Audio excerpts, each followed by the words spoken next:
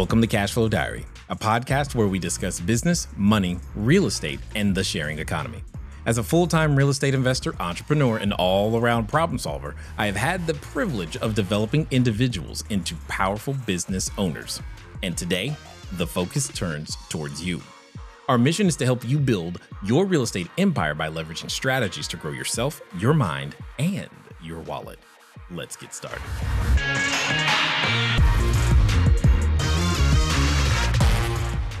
Jay, I'm having an idea problem here. My best friends, one of my best friends is I'm in talks with him with being an investor, and he has $50,000 that he's willing to invest. I'm trying to merge our two goals together. I'm letting him know that he can get 9% on his money, and his whole thing is I don't want he doesn't care about the percentage on the money. He wants to be a partner with me with whatever we do. He's like, I'm thinking more long term. It's not about the money. He's like, I want us to build something together. I want us to have something for our kids and so forth and so forth. And really, my buddy, he has no investor background. This will be his first investment. He's not no real estate guy. This would be his first deal. So I'm trying to merge because I really would not want the headache because I don't think him with money. I don't have faith in him yet. He's not there. He's not proven. I wouldn't want to be in a partnership with him like that. Not yet. He's just not ready for that. So I'm just trying to merge the two worlds. He wants to get in the deal, but he wants to be in it together. And I'm looking at it like I value our friendship more than this investment. I'm trying to find an idea to merge the two worlds.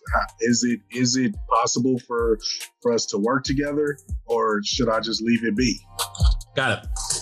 Is it possible? Yes, it's possible. Here's what's missing. You want to lay out a vision for him so that he can see. Because see, right now, he's likely looking at this as, this is my one shot to get to work with my friend. So here's what I'm saying. I have, as you can imagine, I've had this conversation before.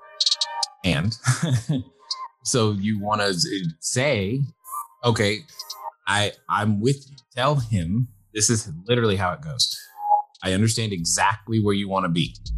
Step one, though, this is the type of transaction we're going to start out with. Because I value our friendship relationship, let's see how we do with this. And then this is step two. And then this is step three. Now, once we get to step three, you should have approximately X number of dollars, right? Let me give it to you this way. Typically, when someone approaches me, I work in three categories. There's 0 to 50 grand, 50 to 250, 250 and above. If you're in the 0 to 250, it's either buy some education. And if I want to, maybe it'll be a promissory note, some kind, interest rate on your money. Now, from 50 to 250, okay, we can be a little bit more creative. And sure, smaller pieces of equity and things of that nature can come to the table, but we would have to be talking about larger amounts of money. And even in that situation, it's still usually going to be your own deal by yourself, and you'll still just earn a return on your money.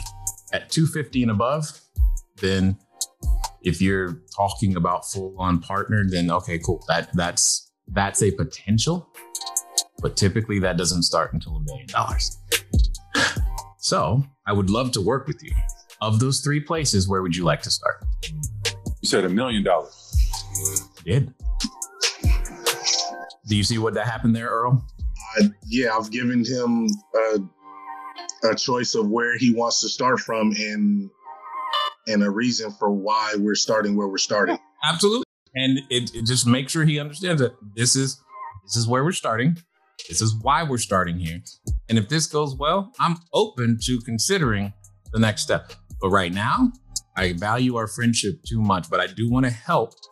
And if I can, I can help. And I'm already paying you 9%, which is 2% more than what my mentor said to pay. Yeah, don't think I didn't hear that. This is what I can do. Does that make sense? Yeah. That's where you need to go, right? Yep. Yeah. Hey, Jay. Yeah. Is it safe to say, like, because that's a great question. I've always wondered about that, but I didn't really know when to ask you. But there's always people who see our success early and they're like, hey, this is good, or they got questions, or they want to know certain things. So is it safe to say that it's kind of like a test, trial and error, trial period that you kind of like put them through because they're in that 0 to 50 range, and until that first deal goes well, or that first 9% or 10 or 15 grand or whatever it is, then it's kind of like as the money grows and the business relationship grows as well. Is it safe to say that? Correct. That's exactly right. Because here's what I am testing. It's not so much about the dollar amount as much as it is about, I need to know how you are going to react emotionally when you see on the news or when something you interpret as bad happens. Because it is their ignorance becomes your liability. And that's my concern. And most people don't think it all the way through because they're like, well, shoot, they had the money, so we did the deal. And here's a very simple one. And this is one of the reasons why I start the loans. If they are in a car accident and hurt someone, you have a problem. Because if they don't have the proper structure to defend themselves, any of their ownership is something you are going to have to pay for to defend, unless you want to be in business or in a forced liquidation situation with this other unnamed third party. That's a risk I can't take. I won't take. But most people don't see that risk at the beginning because we're only thinking about, well, it's going to be great. I like you. You like me. Yeah, I got that until something happens. And I want to protect that. Most importantly, I want to see how you react when something goes bad. I want to see. I need to see. Because if you react poorly, it costs me and my family money.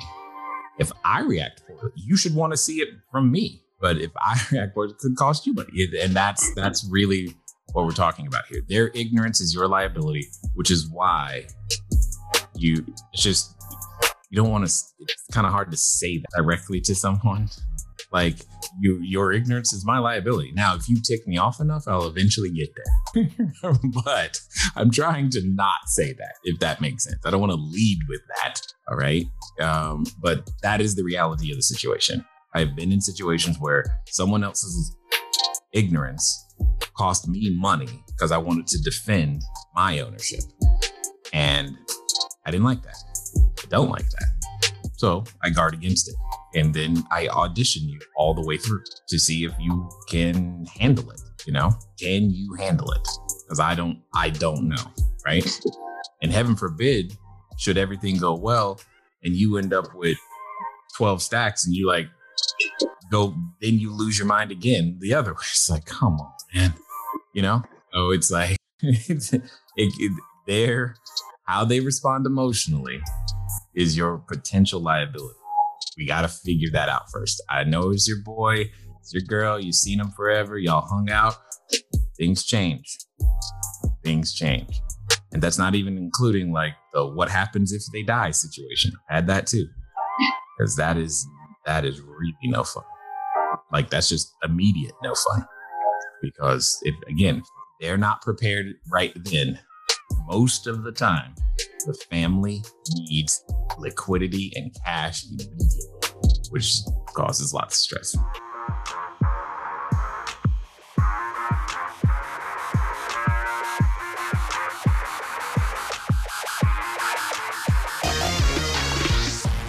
Thank you for tuning in to the Cashflow Diary podcast. If you enjoyed this episode and you'd like to help support the podcast, please subscribe, share with a friend, and leave a rating and a review.